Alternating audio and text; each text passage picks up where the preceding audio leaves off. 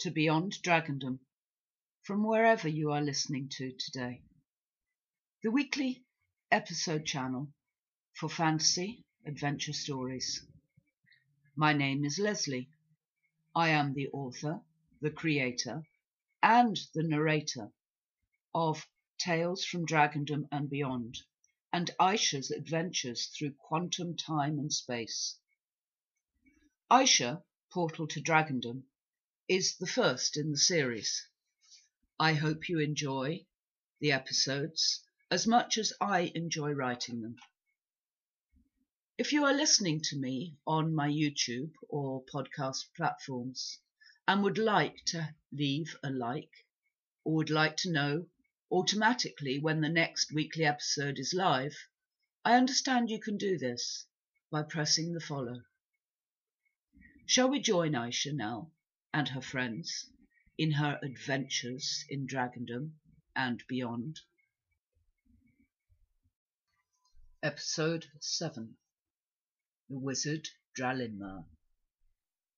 We landed on a small hill about the ancient forest in a part of Dragondom, a short flight from the staging zone where we were staying with Sartina and her young charges.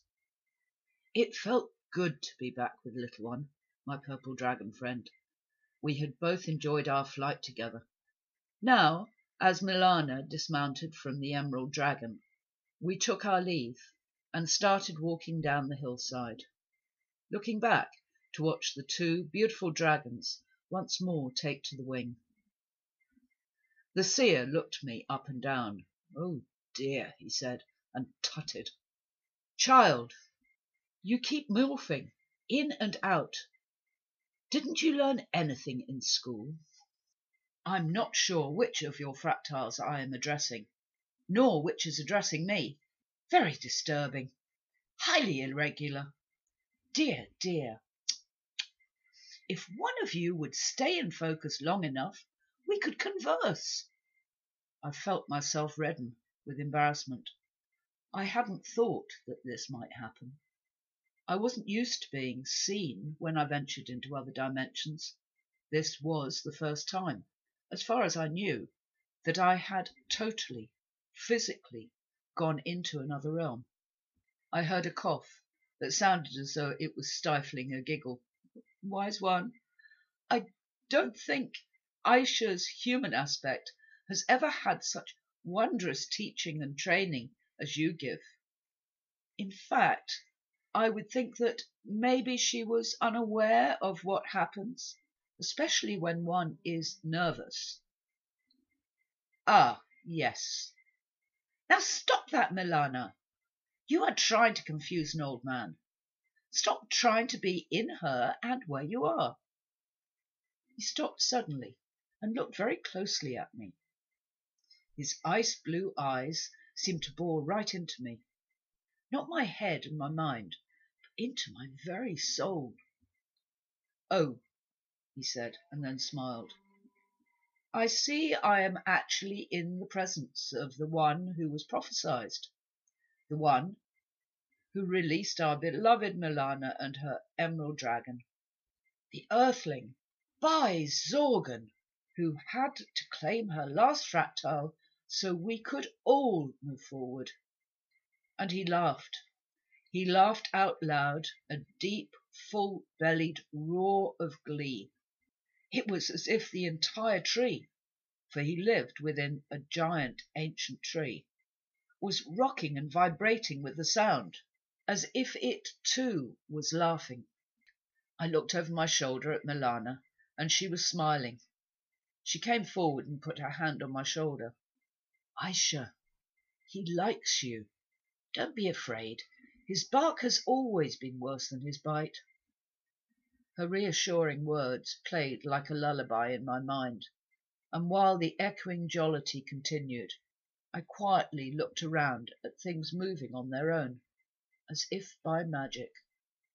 Books and dusty manuscripts seemed to dance with bottles of goodness knows what. The spiders' webs looked as though they were being played like harp strings by their 8-legged occupants. Creatures that I had not noticed before seemed to be joining in from corner and crevice. The old wooden pail with a broken handle seemed to vibrate across the floor.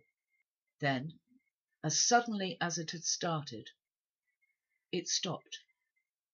The old wizard, seer, was still bubbling with mirth, but now in his mind only.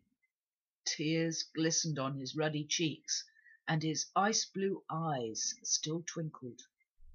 A warm smile crossed his thin lips.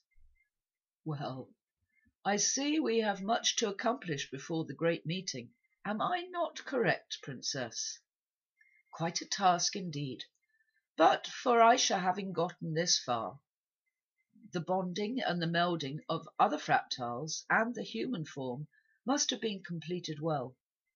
So we only have to tweak a little and teach a lot. So, young ladies, where to start? He paused as if thinking. Ah, yes. Come on, out of the way. The table wishes to take its place, and you two are in the way. This will never do. Good help is hard to find, so shoo! Move! We both did, and just in time, for the table landed where we had been only seconds before. It simply came out of thin air. I could vaguely hear him mumbling in my head, and listened to it a little closer. No, not tea and cakes. That will never do. They need some strength. I think some of last night's stew. Yes, stew and a goblet of Mr. Wintermouse's special mead. And bread that is hot and tasty, not hard as a rock. Bread to dip and scrape the juices from the plate. He looked at us and smiled and rolled his eyes. No, I want it now, without delay, or you will be finding other lodgings before midday. He cleared his throat, and we both looked at him. Right then, my young friends, let us eat and plan how we do this job we must complete. To me, in words spoken, not thought transferred, he said, Come, eat while it is still hot. We have work to do. I turned, and there the table was no longer bare, but laid and full of bowls and spoons, a large cast-iron cauldron, or stock-pot, and 3 goblets of sweet-smelling liquid. None of this had been there a few seconds ago. Now, out of thin air, he also appeared sitting opposite me. I started slightly and glanced across at Milana, who was looking down into her lap and smiling. He was watching me for my reaction, still with a smile, yet those eyes had changed. The eyes were clear and penetrating, no longer laughing, but looking to see if I, Aisha, was true and ready. At that moment I knew I was in for a rough ride. I wanted to be back at home in the oldie-worldy cottage, or sat down within the ancient stone circle, not here, wherever here really was. Child, there is no going back. You chose, accepted this path eons ago. So far you have remembered and passed every test, so let us prepare you for the next. Look at it as a game. Once a level has been mastered, you move on. If you fail, you simply repeat until you master it. The fact you have come in the full physical form we can work with. There is nothing to fear but fear itself. This time he gently touched my hand across the table. I felt my fear melt, and I was back in control and looking straight into those ice-blue pools that were his eyes. Come, eat, drink, and then let us take you to one of my special places, and let you glimpse the past, the present, and the future in multi-dimensions, all at once and without the need to move an atom from dragondom. And so my education had begun.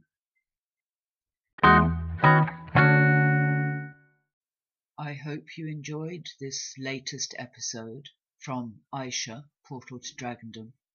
Join me in future episodes as Aisha first learns who she really is and learns the skills that she will need, and be with her when she faces the Darkling, the evil that is sent to disrupt the world in which she lives. As her adventure in Dragondom and learning from the masters of the Elven warriors just what she really is, all unfold. Thank you for listening, and if you would like to, I would appreciate it if you press the like button or follow. For now, I wish you goodbye.